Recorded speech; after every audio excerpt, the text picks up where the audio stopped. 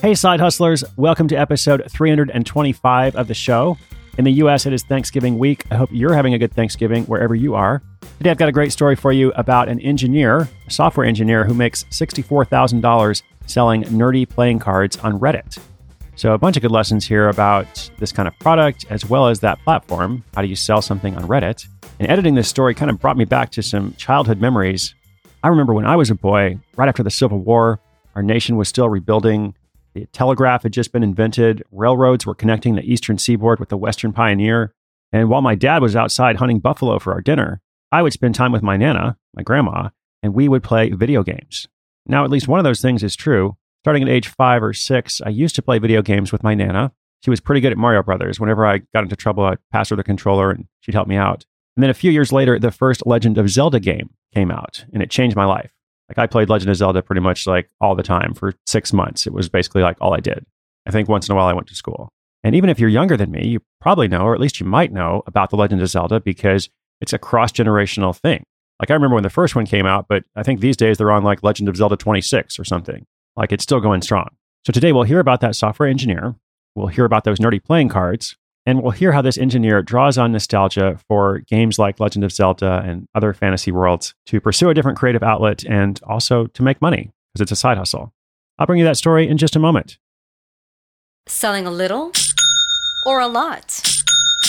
Shopify helps you do your thing, however you cha-ching. Shopify is the global commerce platform that helps you sell at every stage of your business. From the launch your online shop stage, to the first real-life store stage, all the way to the did we just hit 1 million orders stage. Shopify's here to help you grow. Whether you're selling scented soap or offering outdoor outfits, Shopify helps you sell everywhere. From their all-in-one e-commerce platform to their in-person POS system, wherever and whatever you're selling, Shopify's got you covered. Shopify helps you turn browsers into buyers with the internet's best converting checkout. 15% better on average compared to other leading commerce platforms. And sell more with less effort thanks to Shopify Magic, your AI-powered all-star. Shopify powers 10% of all e-commerce in the US. And Shopify is the global force behind Allbirds, Rothy's, and Brooklinen, and millions of other entrepreneurs of every size across 175 countries. Plus, Shopify's award-winning 24/7 help is there to support your success every step of the way. Because businesses that grow, grow with Shopify. Sign up for a $1 per month trial period at shopify.com/Odyssey Podcast, all lowercase. Go to shopify.com/Odyssey Podcast now to grow your business, no matter what stage you're in. Shopify.com/Odyssey Podcast.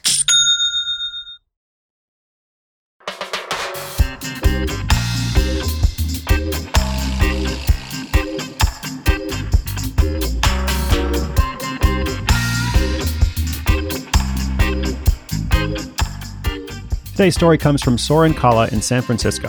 By day, she's a software engineer at a startup. Her side hustle is designing and selling custom playing cards. She's got a Legend of Zelda themed deck, a Star Wars themed deck, and a Sailor Moon themed deck. Soren got the idea after a friend of hers bought her a Legend of Zelda concept art book for her birthday. She decided she'd make her friend a Zelda-themed thank you gift. This friend always had a deck of cards on him, so she decided to draw Link from The Legend of Zelda in the format of a playing card. Once she was done, she posted the image she'd drawn on Reddit in the gaming subreddit, like a subforum, and was surprised by the response. People loved the design and kept asking when she'd finish the full deck and whether she'd sell it to them. She hadn't planned to create a full deck, it was just one card, but that response was motivating. After doing more design, she spent some time looking for the best way to print the cards, and ultimately settled on a vendor called Printer Studio. They let her upload custom images for the front and back of each card, as well as the box the cards are later packaged in. After uploading her artwork, she gets it printed in batches and then waits for them to come in the mail. When she decided to sell that first full deck, she had no idea how many people would be interested in buying them, so she decided to accept pre-orders for 2 weeks and then decide how many decks to order. But in a stroke of good luck, she got on the front page of Reddit, so after that 2 weeks, she had 623 pre-orders. She ordered 1,000 decks to be printed so that she'd have some stock after the pre-orders were shipped, and for future decks, she quit running pre-orders. She just stuck to ordering decks in batches of 500. Marketing on Reddit has been a learning process. Her first post that motivated her to make that full deck got popular by accident. But when she was ready to sell her cards, she spent more time figuring out what was best. She learned that posting at popular times, especially around 8 a.m. Eastern Time on a Monday or Tuesday, and phrasing her post in a certain way would help her get a lot more clicks. Her main goal was to hit that gaming subreddit but she also posted in smaller subreddits that were more relatable to the product. She learned that in larger subreddits, it's okay to mention that something is on sale, like Legend of Zelda playing cards now on pre-order, as long as you don't draw attention to the fact that you're selling your own product in the title. But in smaller subreddits, it's important to not sound like you're selling something at all. In the comments, you can answer questions and discuss how you make the cards and so forth, but getting people to pay attention to the title is the biggest hurdle. Soren also tried paying for Reddit ads, but didn't get much traction there. The free posts actually did much better. In addition to Reddit, Soren also submitted posts on Tumblr, which would get reviewed and sometimes published on other blogs. There are a lot of blogs and fan pages for playing cards, art, illustration, fans of Legend of Zelda and Sailor Moon, etc. So therefore, there were a lot more places to post than the subreddits. Also, because her product is so image heavy and Tumblr responds well to images, it worked out well. However, even though she gets a lot of views and likes on Tumblr, she noticed that she got less visits to her store than she did on Reddit, since people going through Tumblr usually just scroll through a bunch of stuff. A couple of years after she first started making the cards, Soren decided to sell at conventions so she could interact with fans of her product directly. This process often involves applying 6 to 8 months before convention days. Other conventions operate first come, first serve, which can be stressful since some of the larger ones fill up all the vendor space within 5 minutes of opening applications. She also has to pay an entry fee and apply for a temporary seller's permit, which is free, at the state the convention is held in. Soren learned that the convention customer base is different than her online customer base. Convention customers are more dedicated fans, but they're also often looking to stockpile inexpensive products. So she decided to start selling posters at a lower price point to reach people who would hesitate before buying a deck of cards at $15 to $20. Well, what about copyright? With this kind of fan art, it's not a settled issue. It's much more of a gray area in the art and business communities. Soren started out by trying to get copyright permission, but this was a challenge in itself because Nintendo had a blurb on their site saying they don't give out licensing rights and had the right to take down anything infringing on their copyright. Soren contacted the legal department, but got a copy and pasted response of that same website blurb. She wasn't able to get in touch with anyone at Disney either, and she just didn't contact Sailor Moon because she can't read Japanese. Soren has tried to make her art unique and distinct from the source material, which is a key aspect of the legality. She also says if she ever gets a cease and desist letter, she'll just take the cards down. But so far in several years, she hasn't had any response.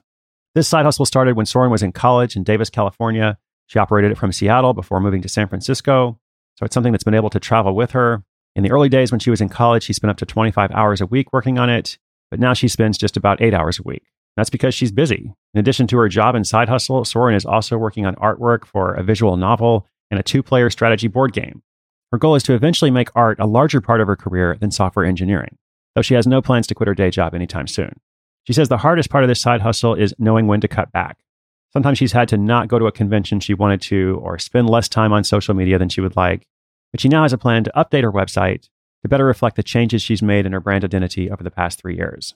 When she first started selling the cards, she made around $20,000 a year from it. Not bad for a part-time college gig. But now that she devotes less time to it, it's about $8,000 to $10,000 a year in extra income. She makes around $10 per deck and has sold 6,432 decks to date. That adds up to $64,000 in nerdy playing cards. Well, congratulations to Soren.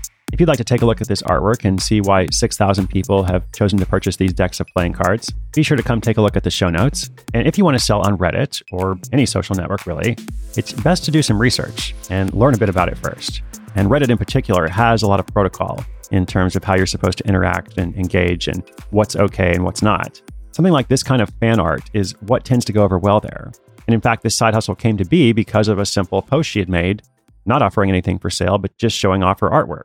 Now, also as mentioned, this is a bit of a murky area in terms of whether you're allowed to do this or in what fashion you can do it. Making something that is substantially unique and distinct from the source material, like Soren has done, is pretty important. But in other cases, what tends to happen is that this kind of stuff can work until it doesn't, if that makes sense. And what I mean by that is, at a relatively small scale, it's fine, and you're not going to get in trouble doing it. These large companies understand that there's actually a huge fan art industry itself. But the challenge comes if it really grows into a much larger business, because then they do tend to start paying more attention. So as always, your side hustle should relate to your goals. In this case, Soren was interested in pursuing a different creative outlet and making some extra money on the side. And it's not small money, it's $60,000 so far.